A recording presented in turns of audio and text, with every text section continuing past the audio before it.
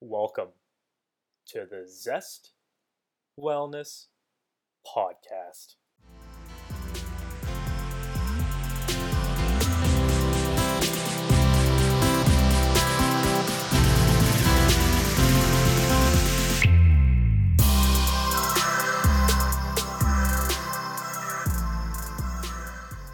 Before we get into the recording of this mental health awareness podcast episode, if you want to enroll in the Zest Wellness platform to create healthy habits for yourself, you can do so at www.joinzestwellness.com, because we know that healthier employees and happier employees can then create thriving communities.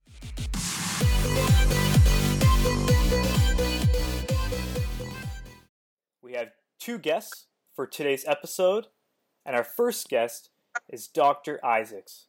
She is all about healthy living through physical, mental, and spiritual harmony. In doing so, she's obtained her master's in counseling psychology and her PhD in advanced studies in human behavior. Her strong belief is healthy habits change behaviors, and behaviors change environments. She's the founder and lead consultant of Gemini Health and Wellness, and her business is involved with the National Insurance Board, Healthy People Program, and the Bahamas Hotel and Allied Industries Pension Fund Program. Our second guest today is Dr. Roll, who obtained his master's in research, clinical psychology, and PhD in psychology.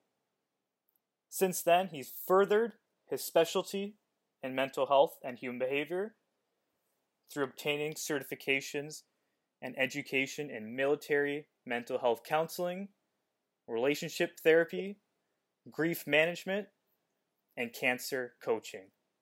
Dr. Roll is also an international affiliate member of the American Psychological Association, and today you can find him as the managing director of DR Counseling and Associates Therapy Center. With that being said, we have our two other interviewers for this episode, wellness coordinators Donovan and Naval. So to the four of you, welcome to this episode of the Zest Wellness Podcast. So, what an introduction that was, wasn't it? For both of you. I must say it is a pleasure to have both of you present today and have you join us for this podcast. Dr. Jan Isaacs, Dr. Delano Roll, we are very grateful for you guys to contribute on mental health awareness today. We all know that in the Bahamas and all throughout the Caribbean, worldwide actually, mental health is a big issue. We know that chronic diseases stem from mental health in a sense. And so we thought it very important to have this conversation today. Now, I'm going to jump straight into it, okay? I'm just going to ask a big question. I'm going to pose this one to Dr. Roll first. So, Dr. Roll, can you tell us what is mental health? All right. Thank you so much again for having me today. When we think about mental health, or when we talk about mental health, we're actually talking about wellness, the wellness of the human mind.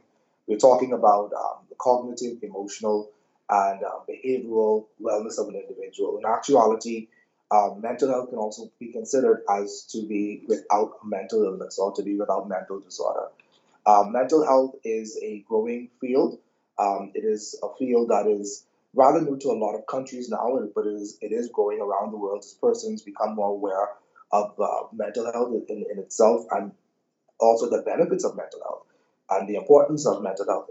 Persons are now becoming more aware of it, but it is a rather growing field. It is maturing, and mental health is basically ensures that the individual basically holistically from a psychological perspective, incorporating mental, emotional, and psychological wellness, that the person is basically well. Okay. So for me as an individual, I want to know, and I'm sure our listeners also want to know, am I mentally sane? If I want to self-analyze myself, what is something I can do to self-analyze myself to determine that I am mentally well? Well, Um, an individual, when you talk about self-analyzing, I would think that we're actually talking about being able to identify whether or not they or the person is actually mentally healthy.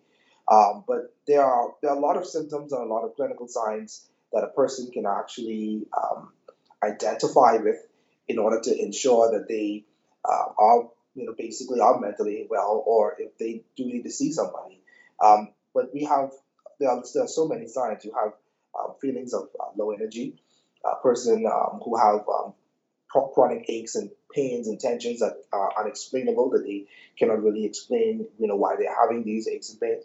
A person who may be sad, chronically dejected, a person who basically having issues with their eating habits, patterns, their sleep patterns, roller coaster emotions.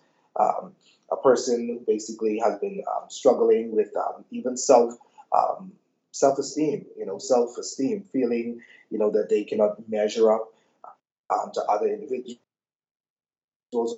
A lot of times, individuals experience these signs and symptoms and they don't realize its direct correlation to mental health. But anything that basically causes an emotional disturbance, a crisis, an unsettling within the mind of a person that's affecting their emotions and their behavior is actually a sure sign that something is actually going on, that they need to really see somebody. That's interesting. That was a lot of symptoms to kind of wade through to determine if And there's more. yeah, and I can imagine so. And in some cases, I'm sure even just one of those symptoms can be at an extreme point. So I'm concerned with how persons get this way. How do they become mentally unwell? Or how do they projectively become in a state of needing help? So, Dr. Isaacs, would you mind tell us what do you think are some things that really influence these changes in habits or changes in behavior that lead to mental health? hmm A lot of times, as Dr. Rowe mentioned too, it could just be your daily lifestyles, and a lot of mental disturbances or unhealthy feelings come from our choices that we make daily. Without even really being aware of those choices and aware that those choices are causing a disturbance in our mental health or mental awareness. It could be work issues. It could be something at home. It could be just within ourselves. And if we go back to childhood, it could be something that we hadn't dealt with or didn't even realize that it scarred us somehow emotionally. And we have gotten to the point where we just keep burying and burying issues and not dealing with them because it's learned behavior from childhood. And I call it packing it away. You pull out your suitcase and you just pack it away. Or if you have at home, you have a drawer or a cupboard that you just keep packing stuff in until eventually something happens. And when something happens, all of the stuff come falling out. And it can be anxieties or fear to move forward in life. So it's a compilation of a lot of things that can cause us to really come into that place of not being well in our minds. And it affects our bodies, like Dr. Rule said. We go to the doctor and we're complaining about a pain or we're complaining about some symptom, and all the tests, all the clinical tests are done, and if they've come out negative, doctor says you're fine. But you're not fine. You're still not fine, and it's because you've packed learned behaviors cause a lot of our mental health issues that are not clinically based. And a lot of clinically based mental health issues come from genetics or from chemical imbalances. So that's different from the learned behaviors that cause mental health issues. Okay. That's interesting. And I'm always concerned with, and I'm careful with choosing my words now because I don't want to say the wrong things about, our listeners if someone may feel that they may fall within these brackets. But I'm interested, especially with the pain factor. Why is it that persons would want to run away from the problem itself, or why not wanting to face that problem head on, not addressing it so it can be past them? Why is it that they are packing these issues away? That's a very good question. And a lot of us, see physical pain, you can go to the pharmacy and get something and swallow it, and eventually the pain will go away. But mental pain is it's different. You can identify where it's coming from, or you may know where it's coming from. But we as human beings, we tend to run away from things that we have no control over, because why? We haven't developed the coping skill set to deal with that issue. And so we say, well, I'm not going to deal with that right now. And I'll let Dr. Roll take it from an even clinical standpoint, where, over time, if you haven't developed those coping skills, then you're not resilient. You haven't learned how to take the obstacle and use the obstacle as a strength to build the resiliency that you need. And so you just pack it away, you run from it. And that's where the fear factor and the anxieties come from, and the stresses come from. And then over time, there's a hormone, cortisol, that is connected to stress, that causes us to have the mental health issues. The symptoms blow over into real great mental health issues. Yeah, and even to add to that, that's a very great point.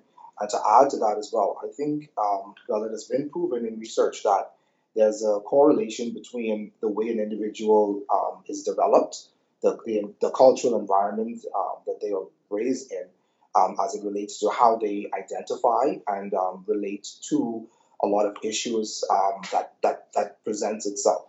And if we go right back down to childhood, we would see that even around us, a lot of times parents, they're teaching their children or their kids from an early age how not to embrace and to be open and real with the negative aspects of their emotions. So a lot of times you would see a child is crying and the parent would say, be quiet or I'll give you something to cry for. So those type of actions and behavior from childhood, it's teaching the children that, hey, it's not good to really express negative feelings. And so that becomes a learned behavior, as Dr. Isaac mentioned earlier. And now the individual become a grown up and they're still occupying or they're still operating based on the principle that I cannot be honest and truthful with the negative aspects of my emotion. And that's why you would find that a person would say to you, if you ask them, how are you? I'm fine, thank you. It's because we have been trained to always reveal the good aspects of us and to always hide or camouflage the negative or what we deem to be the negative aspects of our emotion. And that's why the same person who said that they are fine would commit suicide an hour later, because they were actually hiding and not addressing what they were actually going through, because it was a learned behavior. And most time it's because of how we were basically culturalized as children. So you would find that some children are raised in a climate where they are taught and to be expressive, okay? And in some cultures, they would call that the child is being rude, because to them, children are not supposed to be verbal about their feelings unless they are asked or whatever. And so it has a lot to do with the culturalization of an individual and how they were raised. In some persons' homes, their negative emotions and feelings were welcomed. But in other persons' homes, they were not as fortunate to have that openness to negative expressions. And so for those individuals, it's very easy for them to go on a from a day-to-day basis, feeling that it's okay to hide it or to keep it, secret, because that's how they were raised. Yeah. So what this really tells me, and I'm hoping that our listeners just got from both of you, is that our interactions as individuals really does direct the mental health of the individuals around us. Because as a parent, we can suppress a child or grow them up in a certain environment or a certain method that will lead to mental health in the long run later in life. And in fact, we as colleagues, as friends, as family members, adults or not, do have the abilities to kind of encourage, but then also at the same time suppress individuals into making them feel a certain way, leading to more mental health issues. And that's a big concern. Yeah. So, it is disconcerting, and it is so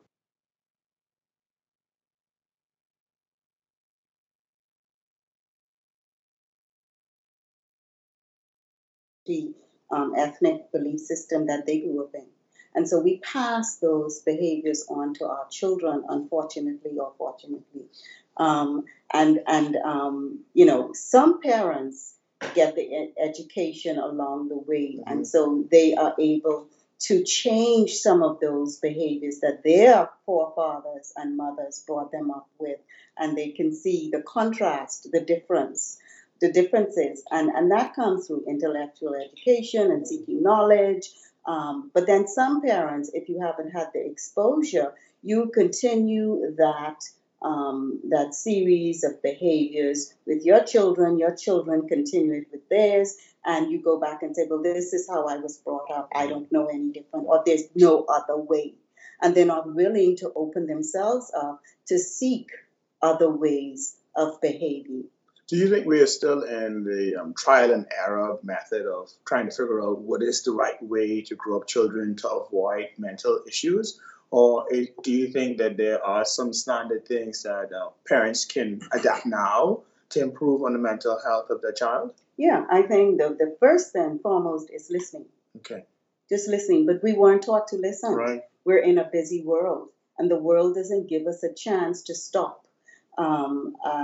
What I've done is taken the word stress, for instance, and the first letter in stress, I say stop. When you're feeling stressful or anxious or fearful or uncertain about your next move, because everything is coming at you fast, it's like when you're in traffic. The traffic, you're at a four-way stop, you don't know which way to go. You stop. And when you stop, you become still. You breathe. You're able to take a deep breath in and breathe and release. And when you do that, then you can think. That's the second letter in stress. You're able to think clearly. And when you're able to think, you're able to relax and see the resources around you right in front of your face, like you and you and you. And then, then you can evaluate those resources. That's the E. And then the letter is S, which is you gain support because you've evaluated. And in your evaluation, you can see the support. Like I said earlier, we haven't been exposed to stop, to listen, and those support systems, that's the next S, will help you and supply all of what you need to move out of that phase of stressfulness, of anxiety. And so I feel that we need to teach our children to just be still, to listen, but children mimic the behaviors of their parents. And so if you are teaching yourself to listen and be still, then your child will become a copycat of your behavior. What a beautiful way of taking the word stress, which is a negative word, and making it such a beautiful way in terms of an acronym. So thank you for that. That's actually You're welcome. very... And I think Donovan and Naval and Dr. Roll, I think what we all need to do is to teach our children and ourselves on a daily basis to take something that may look fearful or anxious or stressful and flip it, just like how we could flip the light switch. Just flip it and see the positive out of it. What can I learn from this? And we need to start teaching our children how to take whatever happens in life, whatever failures or something that was unexpected, how to take that and stop and say, now, what can I learn from this? Right. And how can this teach me to become a better individual, a stronger, more resilient individual in the end? What a world we would have if we had so many persons able to do that. Hey. Yeah, well, when you start, when you have your first child. Okay, next news. No, thank you for that. That's actually enlightening. And I have another question. I'll pose this one to you, Dr. Rowe. So can you tell me, when it comes to mental health and the stigma related around it, how do we address the stigma? How do we address the stigma of persons wanting to talk about their problems or to find resources or to, like Jan mentioned, notice the persons around you that are your support system? How do we kind of reverse this stigma? I think, that's a very good question. And I think that it's very important because stigma leads to misconceptions and misconceptions leads to suffering. But the biggest way to address stigma related to mental health that I've seen is basically through education. Education is certainly one of the major ways to address and break the stigma because a lot of the stigma has been created based on misconception and myths. So the only way to really to correct a myth is to expose the myth to education and basically to speak to it. A lot of times, companies, sometimes I realize that they are trying to break the trend, even with your company, break some of the myths and destroy some of the stigmas connected to it. Because over the years and even now, a lot of people believe that if you need to see a therapist, you're crazy. Mhm. All right, but I always try to help people to understand that that is not the truth.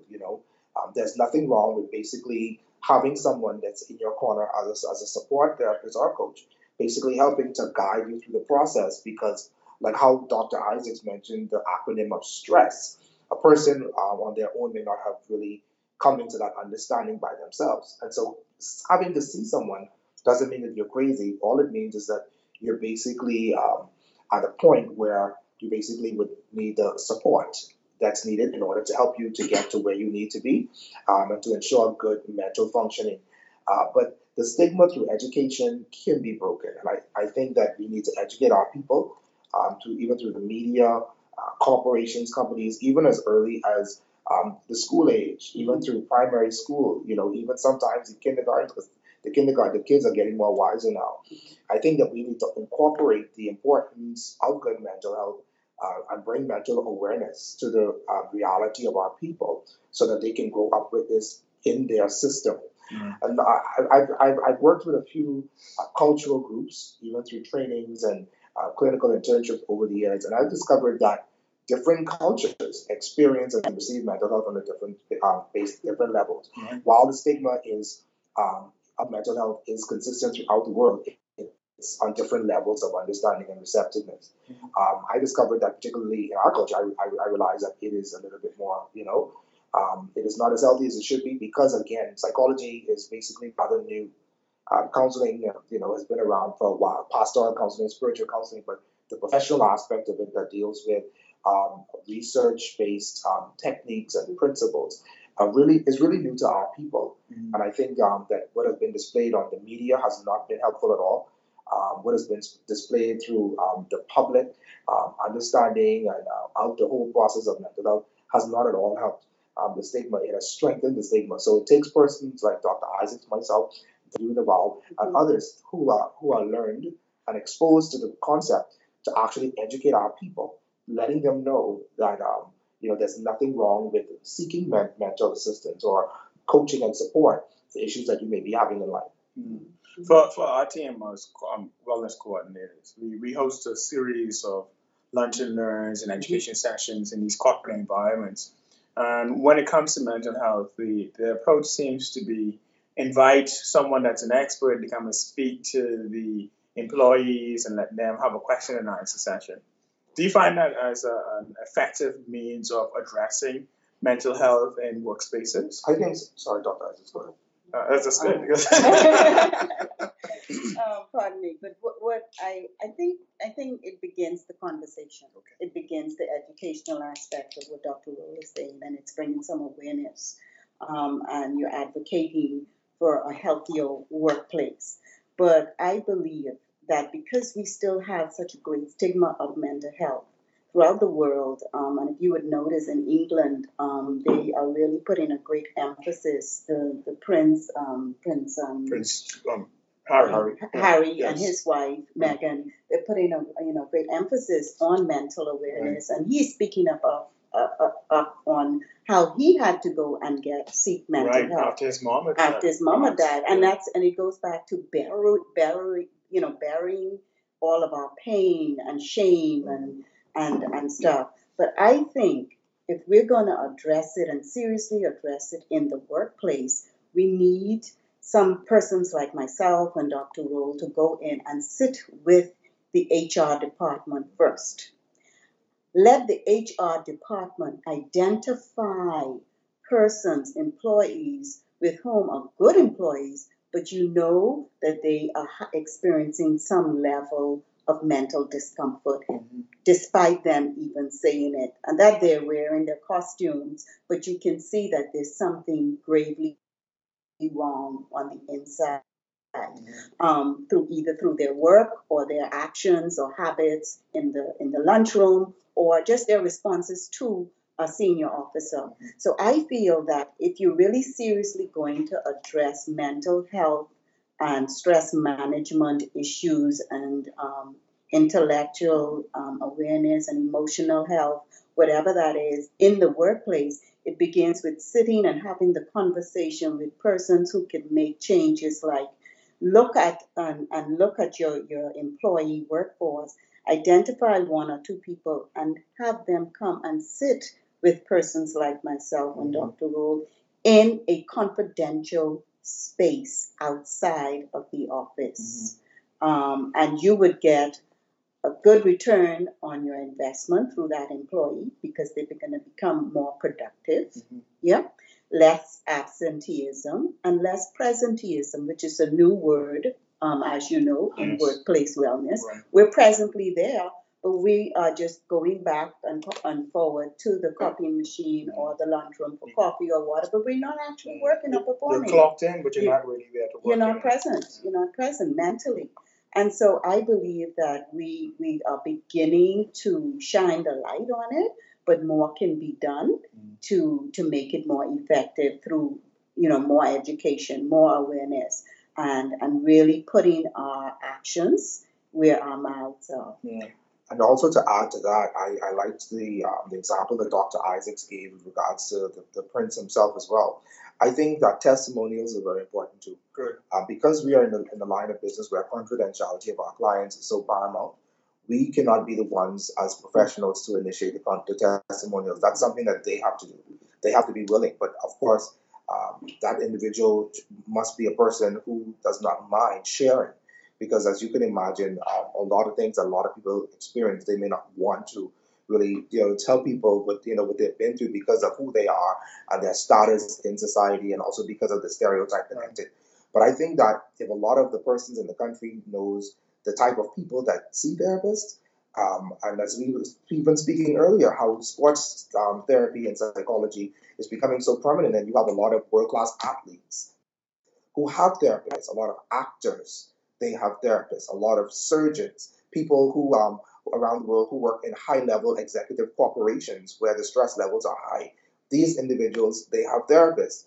But the question is, are they really willing to let people know that, the key to my success in surviving in this environment is that I've had a therapist who was helping me and providing support for me, while I reigned in my tenure. But I think that if the public was to really know the extent in which our work goes and who actually benefit, I think it'll help to break the stigma, because a lot of these people are persons that they respect, people that they value. And but these people that they value, are they willing to actually admit that they have the support from persons like ourselves? But I think it's very important. When Dr. Isaac spoke about the introduction of it in the HR department, my mind went on what I call the teapot scenario. We know that there's a hole to the top of it, and when it reaches boiling point, it whistles. I always tell people the water in the teapot represents you, your emotions, and everything that you've dealt with, built up over time, right? The teapot whistling represents, you needing to vent and talk to somebody, right? But imagine taking something like a paper bag or something and clogging the teapot. What's going to happen over a period of time is the pressure in that pot is going to explode, and you're going to have a messy situation. The explosion now is indicative of a person whose psychological state and crisis have escalated to the place where now institutionalization is now needed. Places like Sandilands and other places like that are needed now to intervene, because the teapot has been boiling for so long without any assistance or anyone coming to the aid. So mental health is important because it escalates. There are different phases of escalation that an individual will go through, and without assistance, they can actually get to that place of institutionalization. And then once you're institutionalized in this country, then you're stigmatized. Right. Unfortunately, and the combustion, what you're talking about with the teapot, I really like that analogy. It's true. A lot of us are really functioning on the edge, Right. A lot of persons you see coming to work, performing, they are functioning on the edge. And it's not only the work stressors, it's the home stressors. We don't know what people are going into at home. We don't know. A lot of people are walking the thin line in marriages, in relationships, and who they are as a person, finances, and then just just identifying with who I am as a person. Am I a woman? Am I a man? Or am I, because the world is changing. We're struggling with our sexuality in this country. And I'm talking about this country simply because throughout the Caribbean, we see this trend. We see this trend. And if you look into the world, earlier this month, we had so many killings in the United States. Combustion, the teapot, just, getting so tight. And so, we talked to someone today, and then by nightfall, they've killed themselves simply because they've gotten into the habit of expressing, oh, I'm fine, oh, I'm good. Why? Because they don't think anybody's going to stop to listen. We definitely don't want institutionalization for individuals, nor do we want combustion, as you would have mentioned. And I value going beyond those lunch and learns when it comes to mental health and doing individual assessments on employees in a more confidential manner, and then also directing those with extreme cases to experts like yourself for resolutions. And I also think that culturally, the office space can benefit from changing the dynamics of what's happening within the workspace. In terms of managing your finances, and you have a wellness budget. You direct some of your wellness budget towards mental health awareness, not just in the month of October, but also throughout the year. And as simple as recognition programs, as simple as extracurricular activities, days off from work just as a reward. These things can be beneficial to ensure that the culture within workspaces are mentally sound, and I value that. A lot of times you see a lot of issues where a lot of employees go rogue. The behaviors change, like Dr. Isaacs would have mentioned.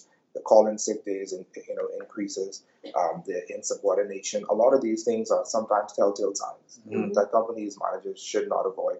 And I think we do our people injustice by just, rather than helping to intervene, just writing them up and firing them, because what we're doing is we're referring that problem to another company. We're not fixing the issue. Right. And you're not helping to fix the person. And if you pride yourself on being a company that works with your employees, but you're just shoving them in the corner or designating them as unfit for this job, then you're not helping the situation as well. What I would like to also say is that once we ourselves become responsible for our own health and wellness, because it starts with us. Right. If I'm the president of the company, I need to be doing some things on a regular basis. It starts from the top, right? It starts from the top. I can tell you when I started my mental health studies in my master's, I had to send in reports every month that I was seeing a mental health provider. Yeah. So that I don't know if your school had that, but every 3 months I had to send in a report from my mental health. So even the experts need to be assessed. Yes. Because you're dealing with people. People are allowing you to come into their personal heart space, into their head spaces. And so you have to prove that you are sufficiently able to navigate those waters with someone, because that's really what we're doing. We're just helping them ride the waves of life. And I'm sure, too, it can be a bit daunting for you as an individual to take on so many persons' issues, because as wellness coordinators, we, too, are faced with persons coming in sometimes and they're talking about what's happening at work, and it's nothing related to wellness specifically. It's just more so they need someone to vent to. And that takes a lot on us as individuals to take on that energy, take on that type of emotion, So I'm sure that the assessment is warranted, because we don't want you as experts to also be worn out in the sense of being able to help others, right? Well, first off, I'm going to have this podcast on repeat a couple of times. This is good information you guys are disseminating and sharing with us. Earlier in the podcast, I've heard the word culture mentioned at least 6-7 times, right? And that makes me think about aspects like the culture of poverty, which leads me to this question in regards to social classes. And in my thinking of culture, I think about a person's way of life. On and those sorts. So my question to you all is, why do people of different social classes identify differently to mental health? Um, from my standpoint, I feel it's an educational level and an exposure, intellect. If you're a reader, if you've exposed yourselves, and not necessarily having been in college, you don't not need to have a college degree to understand and appreciate that you're having some issues, and before it boils over or I combust, I need to go and speak with someone, whether it's my pastor and I get spiritual counseling, or whether I seek a professional like a psychiatrist or behavioral therapist. And so I believe it's just a lack of knowledge. It's ignorance. It's ignorance. And I don't like to say, well, because I have money, I know more, so I'm going to pay for a psychiatrist. I could have the money, I could have the education, I could have a PhD, but I could still be ignorant. Yeah. So I think it's the level of intellect that we allow ourselves, and it starts from childhood. It starts Right. within the home. It starts cultural. It starts with me allowing my children to speak up and telling them, encouraging them to seek help outside of myself, taking responsibility. And I think that's what it is. So it's a level of intellect and lack of ignorance that stops us from seeking the help that we need.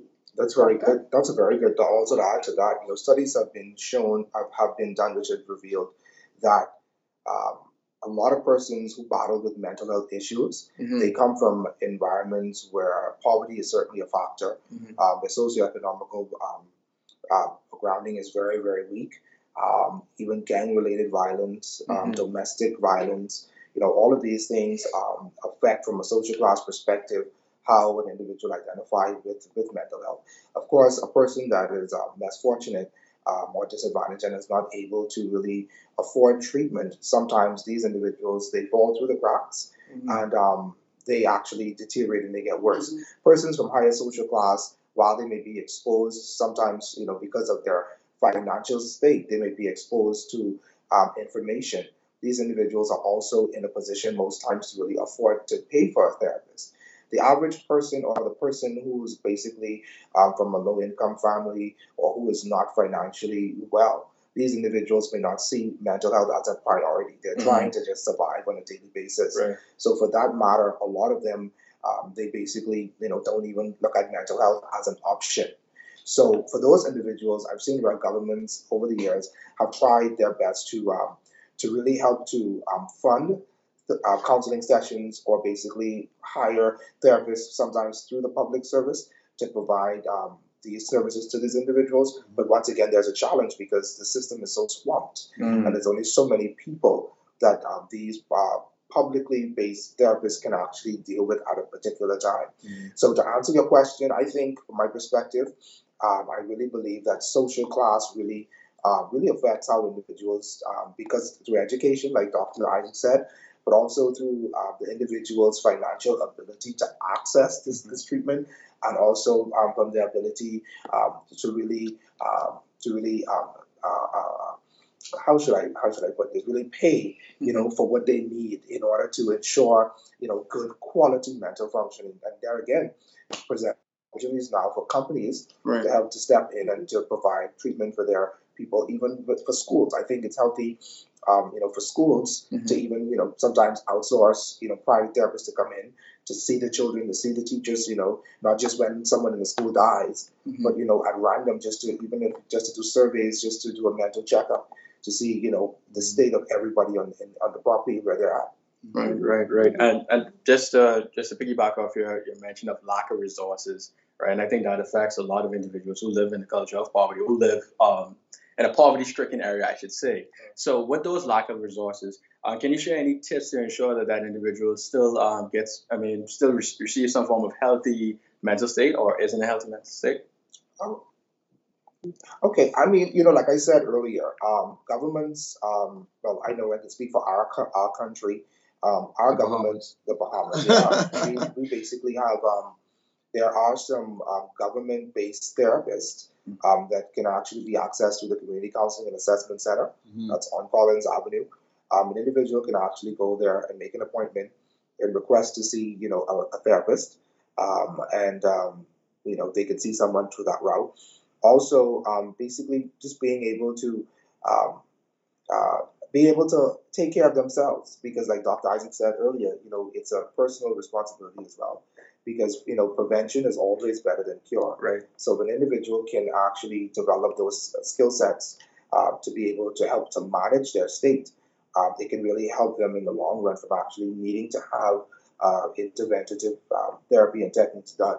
So simple as taking care of your physical health, getting sufficient rest, proper diet and exercise, being able to be around people only that really makes you feel good, or people that helps to enhance your environment, and not so much around people who help to devalue you, to bring you down, to affect your self-esteem.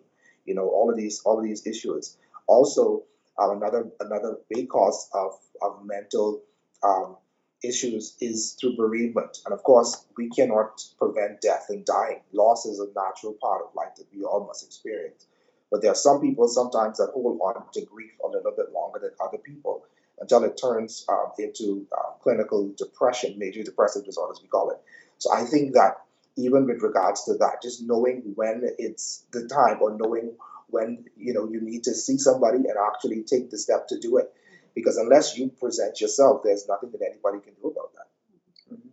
So, Dr. Roll, Dr. Isaacs, this has been enlightening today. We've learned a lot. We've learned several approaches to mental health when it comes to campaigns within countries and cultures. We understand, one, it starts with the individual looking within, and then also looking without to see the resources around them. We understand that the government can have an effect on mental health in the country by ensuring that there are resources for individuals from low economic backgrounds to speak to someone on a regular basis to find a resolutions to the issues they may be faced with. We know that culturally within office spaces, the HR director or manager, even the president or executives, board of directors of an organization can directly influence mental health within the workspace, which trickles over and spills over into the home of the individual.